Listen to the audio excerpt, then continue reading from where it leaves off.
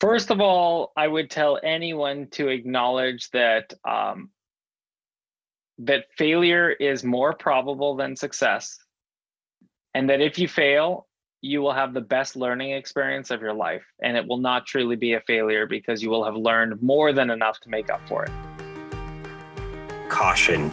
Listening to this podcast may motivate you to make positive changes in your life, identify ways to accelerate your career trajectory, and develop a path towards financial freedom. This is the Career Meets World podcast, and I'm your host, Edward Gorbis. And I've spent the last 10 years focused on helping thousands of people advance their career while in parallel teaching a secret recipe to reach financial independence. And I'm here to share the untold stories of successful people and teach thousands of listeners how to develop a growth mindset. Our minds are malleable, and everyone has the power to change their mindset through perseverance, dedication, and a passion for learning. So if you're ready to skyrocket your business and financial literacy, turn up the volume and let's dive right in. This is the Career Meets World podcast. Hey, podcast family. I'm super excited for today's show. With us, we have Jonny Simkin, who's the co-founder and CEO of Swiftly, which is a mobility operating system that empowers mass transit agencies to provide more efficient, reliable, and seamless transportation. The platform weaves data analytics, intuitive visualizations, and real-time predictive technologies into applications that drive smarter decisions for agencies all over the world. And today, over 70 cities and 5,000 transit professionals use Swiftly to improve transportation for nearly 1 billion passenger trips every year. And prior to founding Swiftly, Jonny was the director of product at Rafter Inc., where he helped 3 million students save over $700 million on college textbooks. Before Rafter, Jonny was the co-founder and CEO of HubEDU, which was also acquired by Rafter in 2012. He holds a Bachelor of Science in Engineering with an economics concentration from Harvey Mudd College. And in his spare time, he loves hockey, ping pong, tennis, and he's a huge coffee fanatic. So Jonny, welcome to the show. Super pumped to go into a lot of different topics with you, understand your career, understand your perspective. Thanks so much for joining us. I first and foremost wanted to say congrats again. You recently had a baby alongside with Jody, your wife, in the midst of a pandemic. What's fatherhood been like for you? Well, first of all, thank you for hosting this and for having me on. And I'm really excited to be here. Look, I have no benchmark for what to compare fatherhood to because Max is our first. But it's definitely a unique time, to say the least, to have a newborn here. So in the hospital, we were in the hospital actually for 6 nights, and we could not leave our room at all for the delivery. So they would just bring food. You could call people to bring you water, but you couldn't leave the room. Then we had Max came home. We've been in our San Francisco apartment and virtually not leaving the apartment at all. So we're going pretty hardcore with grocery delivery, food delivery, and Peloton workouts inside our apartment and the occasional walk outside on a slow street. But that's pretty much our life these days. So just trying to be very safe, as safe as we can. Exactly. You're living the San Francisco dream. You have a 1-bedroom apartment. You're a brand new father, you're running a company. I'm not sure how you managed to do all of this, but it's incredibly impressive. And what you've accomplished throughout the last 6 years as you've built out Swiftly is nothing but honorable. And like many CEOs during this period of time, you've had to deal with some inherent challenges trying to keep your company afloat. Can you share a little bit about what Swiftly is and what are those challenges that you've had to deal more imminently during COVID? Yeah, so high-level overview of Swiftly. We are the leading big data platform for transportation networks. We focus on public transit, and there are three core areas of our platform. The first is the real-time management of the fleet itself. So we help transit agencies. We have the software platform that you log into from any browser. We help them manage the network in real time. Things like, is this bus on time, early, late? Is it too close to the vehicle in front of it, or too far away? And things to really help improve the reliability of the network. Second thing that we do is we predict when the next bus or train will arrive. So we built an algorithm to more accurately predict those ETAs for the next bus arrives in 5 minutes, for example. And we send those ETAs to apps like Transit, to Google Maps. Pretty much whenever you see the bus arrives in 5 minutes or whatever the ETA is, and you see a bus on a map, if we have a partnership with that city, the data is coming from Swiftly. And then the third thing that we do is what we call insights, and it's a whole suite of analytics tools that leverage the billions of data points we gather each month to help cities and transit agencies make smarter decisions. So that's a bit about the company. We're now just over 50 people. We've raised $16.5 million. We have contracts now with over 70 cities, and we touch about 1.2 billion passenger trips per year. And we've doubled or more than doubled each of the last 4 years as a company. So it's been quite a journey building this entire thing from scratch about 6 years ago. And I've learned a tremendous amount along the way around, one, how to build really great scalable products, how to learn about industries and key pain points that customers face, and how to be a really good partner to them. And also, really, I would say probably the most challenging and most overlooked typically for a founder or entrepreneur, but something I've come to realize is so important, is building a great culture and a great team. And I really think that the success of the company is because we've spent so much time, we've been so thoughtful with who we hire and how we empower those folks to ultimately drive the success of the company. I couldn't agree more with you. Culture pretty much drives everything that your company accomplishes over time. And it's a reflection of who you are, your entire C-suite, and your board. And as you started to build out that culture, it's obviously not easy. You basically have a blank canvas and you figure out what you want to paint. We all know that painting's not easy. What was that process like for you when you sat down with your leadership team and said, we want to hire a certain caliber of people, we want to bring in a certain type of talent? What does that entail? What goes into that decision-making process? Yeah, I think, probably one of the best places to start is to establish a set of values that you really care deeply about. It was interesting.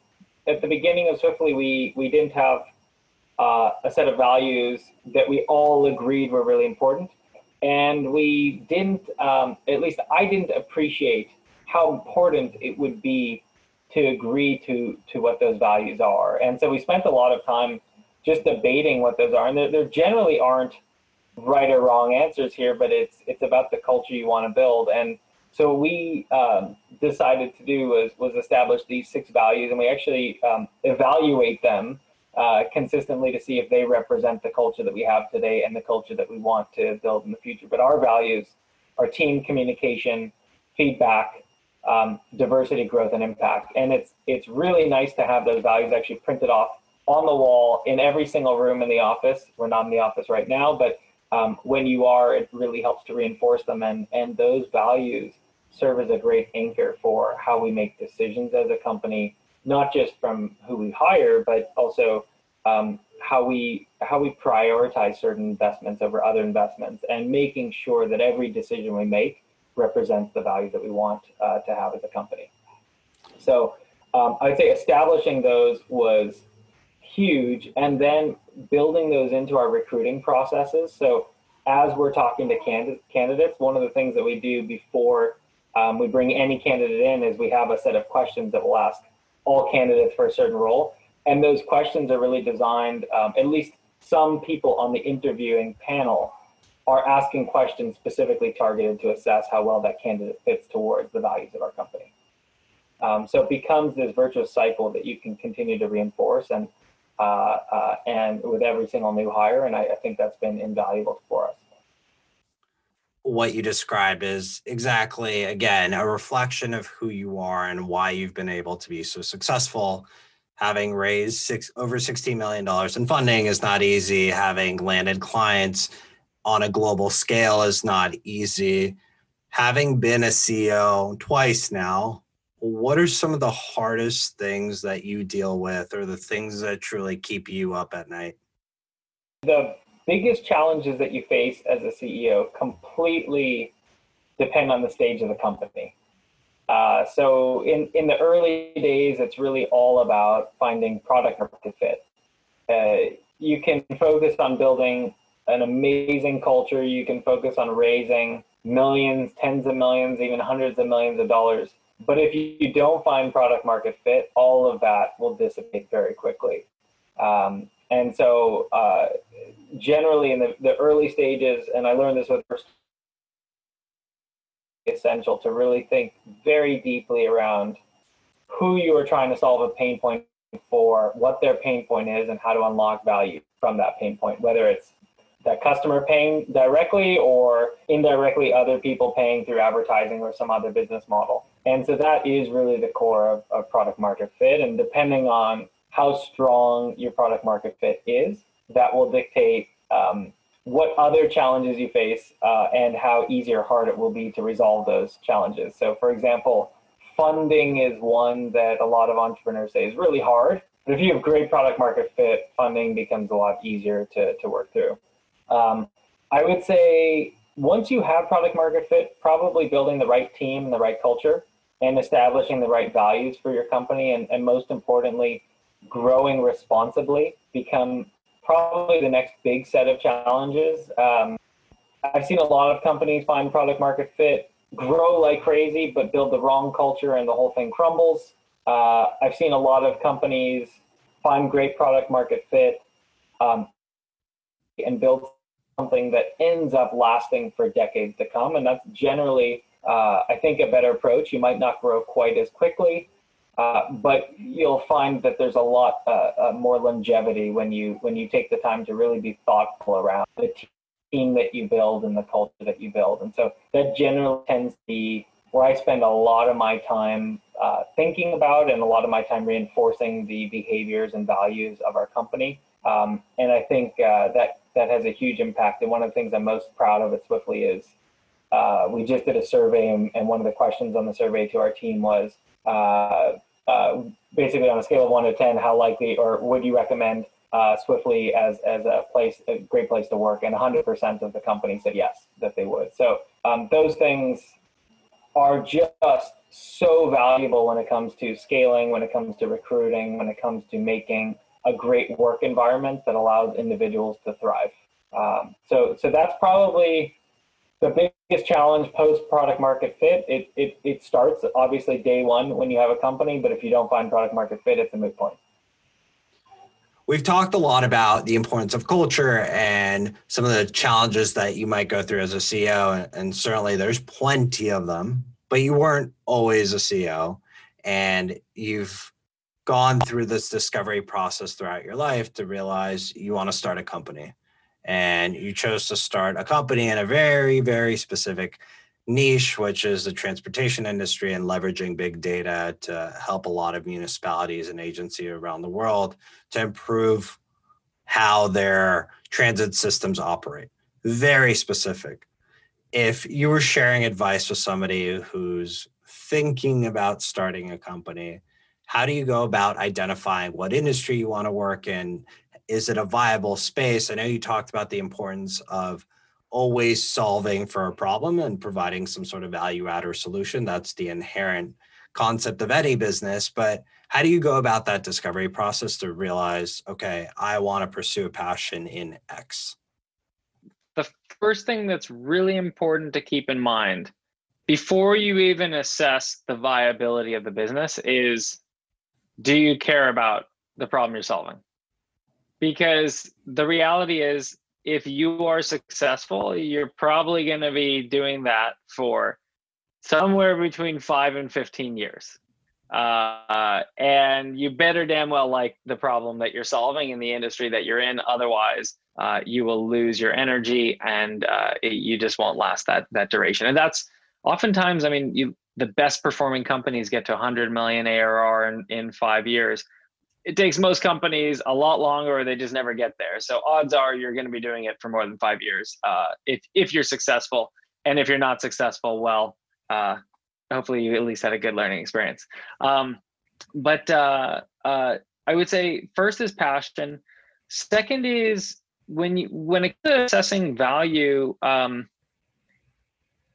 there's so many ways to determine the value of a product. And that can be used across whether you're B2B, B2C, it doesn't really matter what your industry is, but are you helping someone save money? Are you helping someone save time? Are you increasing the convenience? Are you creating a delightful experience? Many ways to assess value. And I think it all starts with having a deep empathy with your customer and really understanding their pain points and why those pain points matter to them. And so in the early days for me, I actually knew nothing about transportation. I created my first company in San Diego to make higher education more affordable. That was acquired in 2012. Drove up to San Francisco in my car, was director of product at the company that acquired us. It was the second largest textbook rental company in the US at the time. Drove everywhere. I lived in San Francisco, drove to work for 45 minutes, then drove back home for 45 minutes. And I became passionate about the fact that I was frustrated being in traffic for an hour and a half a day. I sold my car, fell in love with transportation, and really wanted to devote my time and my energy and my brain to having to ultimately having a positive impact on the world. And so I became very passionate about it. And then the first thing I did was I started talking to transit agencies, to cities, to transit riders.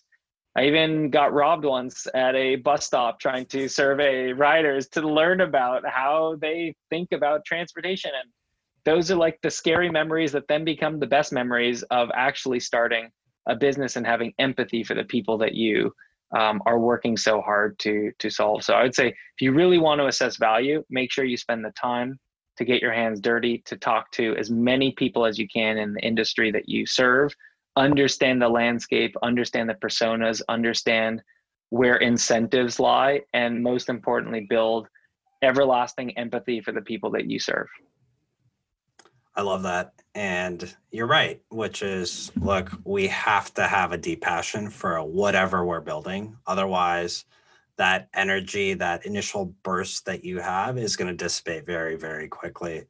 I'm glad you're okay post getting rum, but clearly it did wonders for you, and it further reinforced your passion for the transportation industry and your willingness to continue down this journey. And you've done this successfully.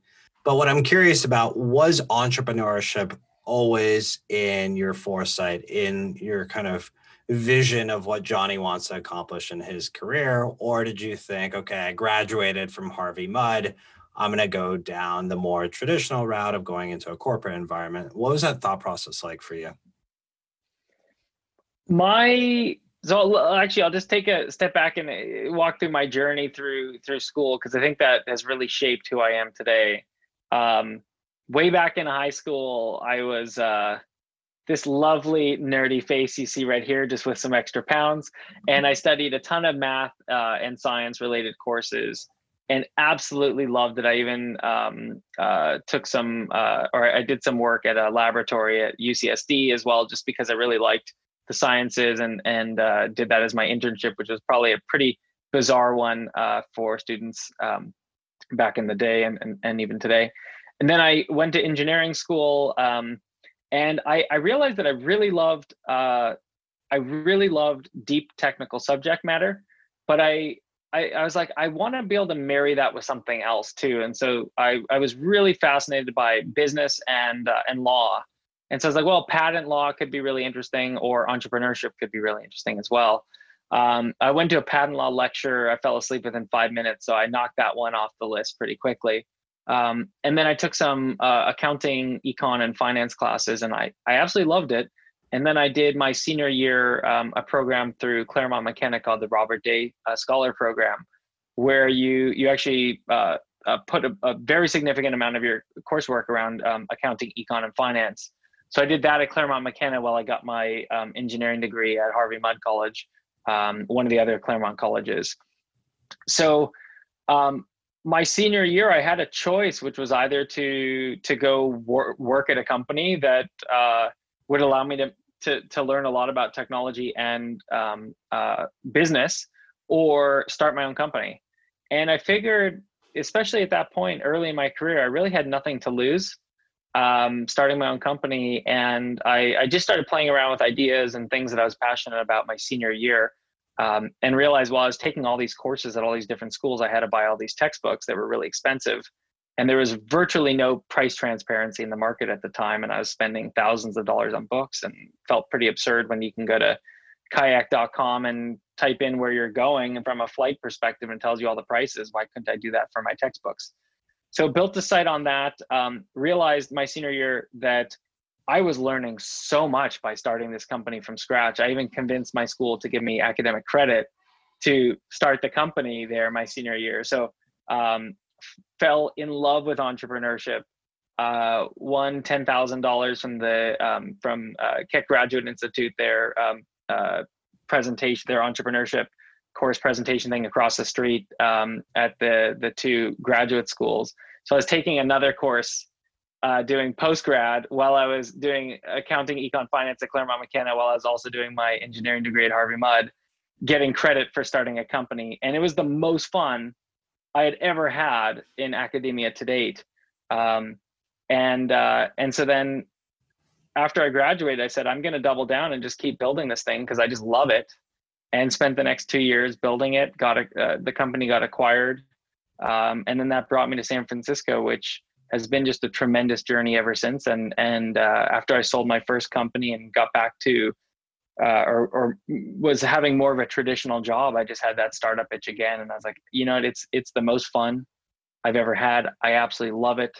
I learn. I get to talk with people who really care deeply about their industry and have now helped me care deeply about transportation. And I think there's nothing greater, quite frankly, than solving a meaningful, impactful pain point that many, many people face. And I find so much meaning in the work, and I learn every day from the folks that I work with and the folks I talk to, and I just love it. So that's what's driven me to entrepreneurship. And for those who are listening, I highly recommend at least that you try it at some point. It's a beautiful story because it kind of has this common denominator where you have a problem, a personal problem that you're experiencing, whether it be books or being frustrated with traffic. And then you realize, okay, how do I solve this? And you go about starting two different companies. So that's one way of doing it. Other individuals might have a specific passion or something they're extremely good at, and they want to expand on it and center their business around that. There are so many different ways to start a business.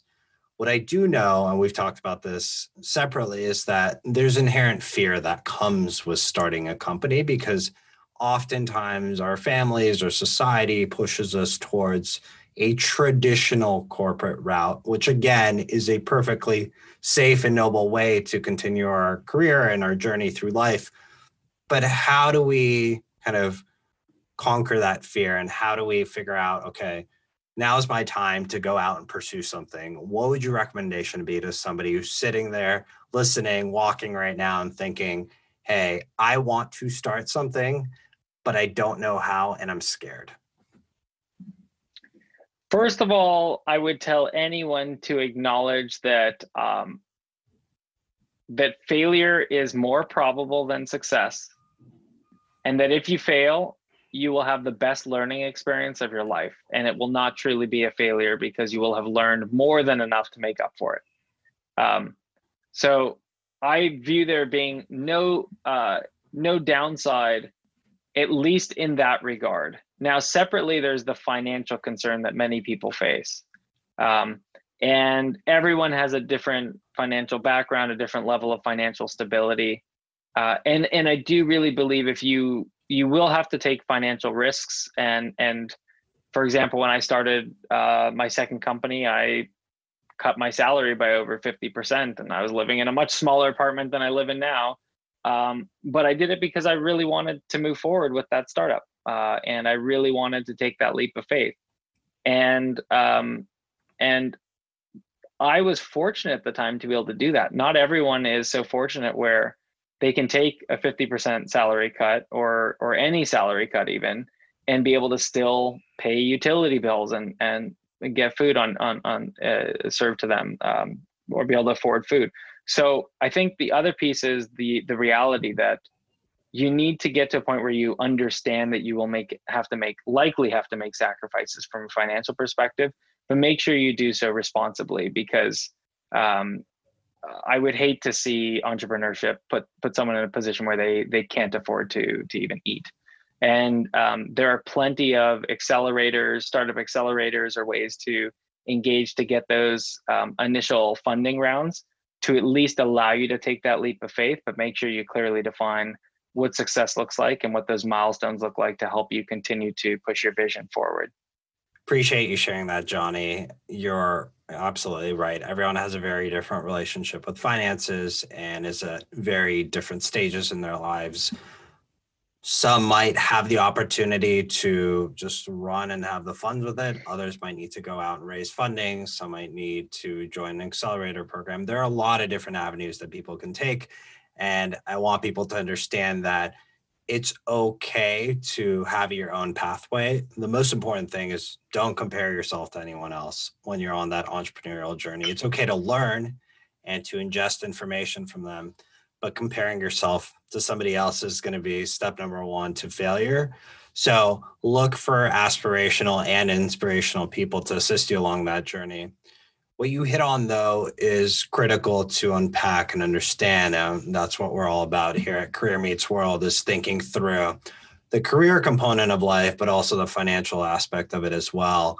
And it's interesting because for you personally, again, you've managed two of these different companies and managed kind of the P&L of smaller company. Now Swiftly has raised multiple rounds of funding, but you have your own relationship with finances as well.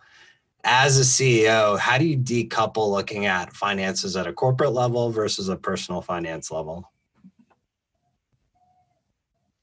I don't think I've ever been asked that question. I've never, it's funny because they both feel like instinct to a certain degree, but totally different instincts. Company-wise, now we have a process where our director of business operations prepares the financials each month. We review it, and then we review financials with each department head. And I am relentlessly focused on cash management, so I'm really looking at the company financials on a weekly basis, especially things like accounts receivable or others that might significantly impact cash flow. Personally speaking, I use some apps to help with it.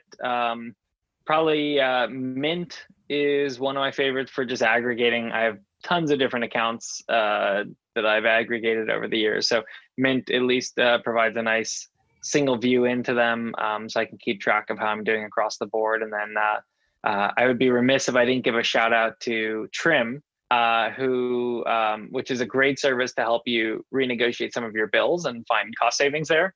And they'll do that for you. And they are subleasing our old office space. And great team, great founder. Awesome. So let's dig into that a little bit more, because the relationship with personal finances is very different for many different people. And I think a lot of, let's call them millennials, but people of all ages certainly use different types of apps to assist them. It sounds like Mint and Trim are some of your favorites. But as it relates to what you're doing with the money that you're making, what are some of the vehicles that you're choosing to invest in, and how are you looking at growing your personal funds? I'm hardcore on retirement funds, so perhaps what I do that's a little different. I dedicate most of my paycheck to filling out my 401k. So I usually fill it out sooner rather than later. Oftentimes people try to divide it out so it's equal installments throughout the year. I like to just accelerate it and force myself to be very frugal until that's done. and paid and paid in full. So I would say take a survey and figure out what you can do, whatever you're comfortable with retirement accounts, but make sure to prioritize that, because when you can compound interest free, that has a huge impact down the road. And then separately, live within your means. Especially being in San Francisco, I see a lot of people just go crazy with spending, like, oh, I've got a great job today, it pays a lot. Spend on all this stuff. Maybe I'm a simpleton. I like to cook at home most nights. Sometimes I'll go out, but I think you should just be really responsible and make sure to know what funding amount or what your spending amount is reasonable given your income. But I like to think through that and err on the side of being overly conservative. It's interesting you bring up a 401k. I've heard people talk about not even understanding what they should be doing with their 401k to maxing it out early in their career. And again, this is all about learning and understanding that there are improvements and micro improvements we can all make as it relates to planning for the future, compounding our current income and growing our bank account. So when did you start thinking about your 401k? How old were you? And again, what's your personal advice to somebody thinking about how do I invest in the markets? So I started investing in my 401k around when I was 18 or 19, I think, or maybe early 20s. I don't remember. It was probably sometime in college, but pretty early on. And generally, my philosophy is I was young. I'm still young. Really fortunate. I can afford to take a little bit more risk with the profile. So I usually pick a mutual fund or an ETF. Generally leaning towards ETFs just because fees are lower and they're almost rough. You can structure them to be very similar to mutual funds. But I will generally do slightly higher risk portfolio mixes because my bet is generally over time. And obviously it's come to bite me a little bit in the current time, but generally over time markets will continue to increase, and I'd rather be able to have a broader portfolio with a little bit more risk profile to increase over time. And if there is a downturn in the market like coronavirus, it's pretty easy to recover when you still have several decades left of time for the market to improve. It would be a totally different situation if I were in my 50s, but I'm pretty far from that. And then the other thing too is, as far as funds outside of retirement accounts, keep in mind and keep an open eye around what's happening with the market. I was fortunate enough to take most of my money out of the market before coronavirus. Turns out public markets have been impacted in a bizarrely less than expected way anyway, so maybe wouldn't have made a huge difference. But I think it's important to be cautious, especially if you have a big purchase coming up, like buying a car, or buying a house, or anything like that. Play those sorts of things pretty safe. You're right. It's incredibly important to figure out your own personal plan for saving money and be mindful of what purchases you might need to make right now. I think the other important thing to hit on is, especially when we're thinking about retirement accounts, whether it be a 401k, IRA, etc., remember what age we are, or you personally are. And most of the time, we're not going to need that money today. So there's no need to panic when markets go down. On average, most stock markets kind of go up about 10% per year. So the other important thing is, if you're kind of at that age range of retirement, you're not going to extract all of that money out at once. So there's absolutely no reason to panic during any recession. I think it's a huge misconception between a lot of people. It's great that you were able to pull your money out. Hopefully you were able to buy things on discount or on sale. I know everyone, again, has their own purchases that they want to make throughout their lives. So it's important to remember, build a solid budget as an individual, no different than what a company does, right? So again, as we tie this all back, what you're doing at a corporate level versus what you're doing at a personal level probably look relatively similar. You have your expenses, you have your purchases, you have your savings, you need some cash flow. It's all the same. And as we start to equate those two things, we can compare ourselves as individuals to companies as well. Because if we start building out a plan of how much do I want to earn this year, the next year, 5 years from now, set targets for yourselves. It's the same exact thing that companies do. So it's interesting to hear your perspective on all of it. And again, as we kind of come to a close, I do want to kind of ask you a few wrap-up questions, and then we'll ask you some fun hot seat questions, Taylor, just for Jonny. Love it. And one thing about retirement accounts, I don't know if it was Albert Einstein who said this, although he's commonly credited for this quote. I don't know if you've heard it before, but it's something like compound interest is the eighth wonder of the world. And he who understands it earns it. He who doesn't pays it. It's kind of a fun quote. And it is profoundly impactful when it comes to tax-free compounded interest. So think about that and start your retirement accounts early. Beautiful. You heard it here from Jonny first. Love the quote by Albert Einstein. Again, it's a great reinforcement that compound interest is our friend. It will always be our friend and arguably the eighth wonder of the world.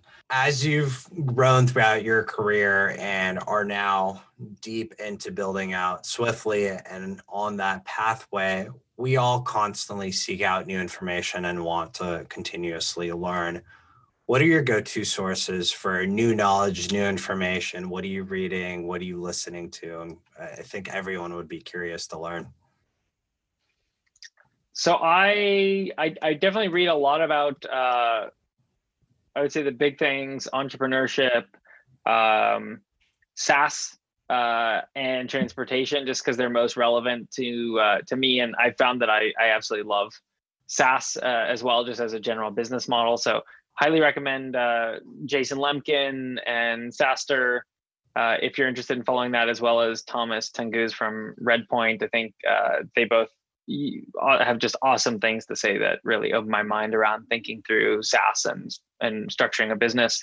Love the book 0 to 1 by Peter Thiel, and The Hard Thing About Hard Things by Ben Horowitz. Those are just classics. Like if you haven't read them, I'd say must read for any current or soon to be entrepreneur.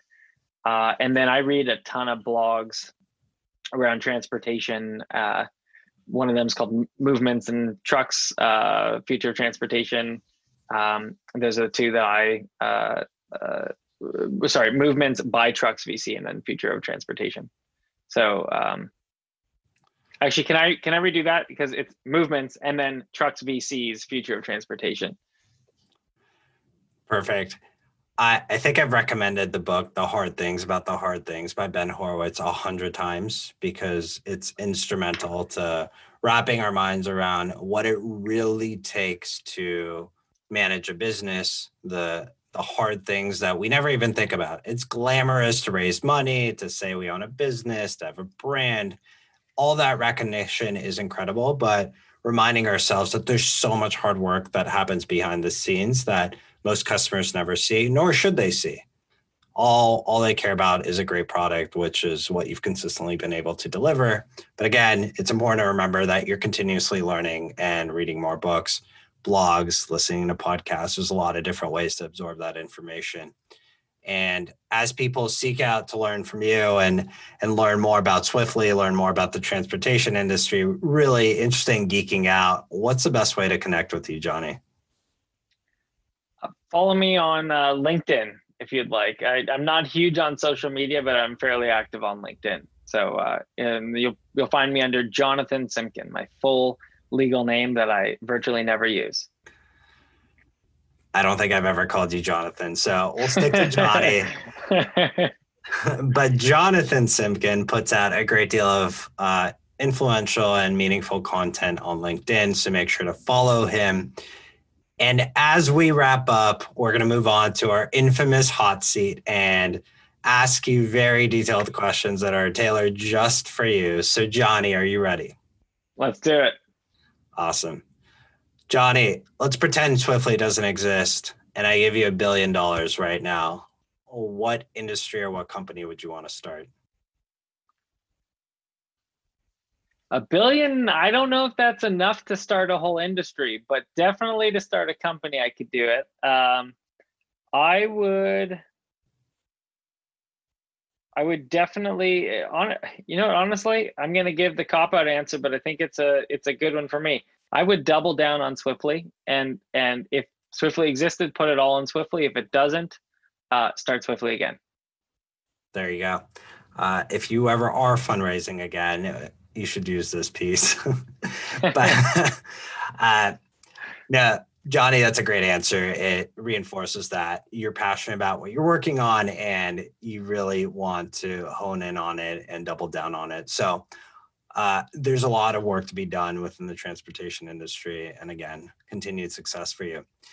I'll wrap up with one final hot seat question. We'll make this one super simple. We're in the midst of a pandemic. Well, most of us haven't moved more than 20 miles beyond our house. If you could move anywhere with your wife and son right now for a year and not have to deal with anything, where would you move and why? If it were anywhere in the world, and assuming that I didn't have to worry about work, and assuming I could figure out the whole seeing family situation, at least remotely, I guess I would either be to move somewhere very close to family so I could see them in a safe way, or it would be to go to New Zealand and do a Lord of the Rings / Hobbit tour all the time with my son and my wife. But she wouldn't like it. But I would do something that she would love to. It's funny. I was just talking to my wife about potentially going to New Zealand as well. So it's a great place. It's a great place. It certainly is, Jonny. Appreciate you surviving the hot seat. I want to see Swiftly succeed. I'd love for people to continue to learn about what you're working on. Follow Swiftly and follow Jonathan Simkin as well. Thanks so much for taking the time today to talk about the importance of culture, talk about how you've grown two successful companies, and how to overcome a lot of those fears if you're curious in becoming an entrepreneur yourself. So again, really grateful for the time today. Thanks so much. Thanks so much. Hey, thanks so much for listening to the Career Meets World podcast. I would love to get to meet you. There are a couple of ways we can connect. You know I love my LinkedIn. Simply search for Career Meets World or Edward Gorbis and feel free to connect. Second is via Instagram at Career Meets World. And third is through our website. I have a special spot for you full of fun, free resources. All you have to do is go to careermeetsworld.com, subscribe to our newsletter, and we'll provide you the free resources to help you boost your career and reach financial freedom. And if this podcast was helpful to you in any way, please consider rating and reviewing this podcast on Apple Podcasts. This helps us help more people. Simply tap the rate with 5 stars and leave a sentence with what you liked about the podcast. Thanks so much for tuning in. Remember, strengthening your growth mindset is your ticket to success. I'm Edward Gorbis, and we'll catch you on next week's episode.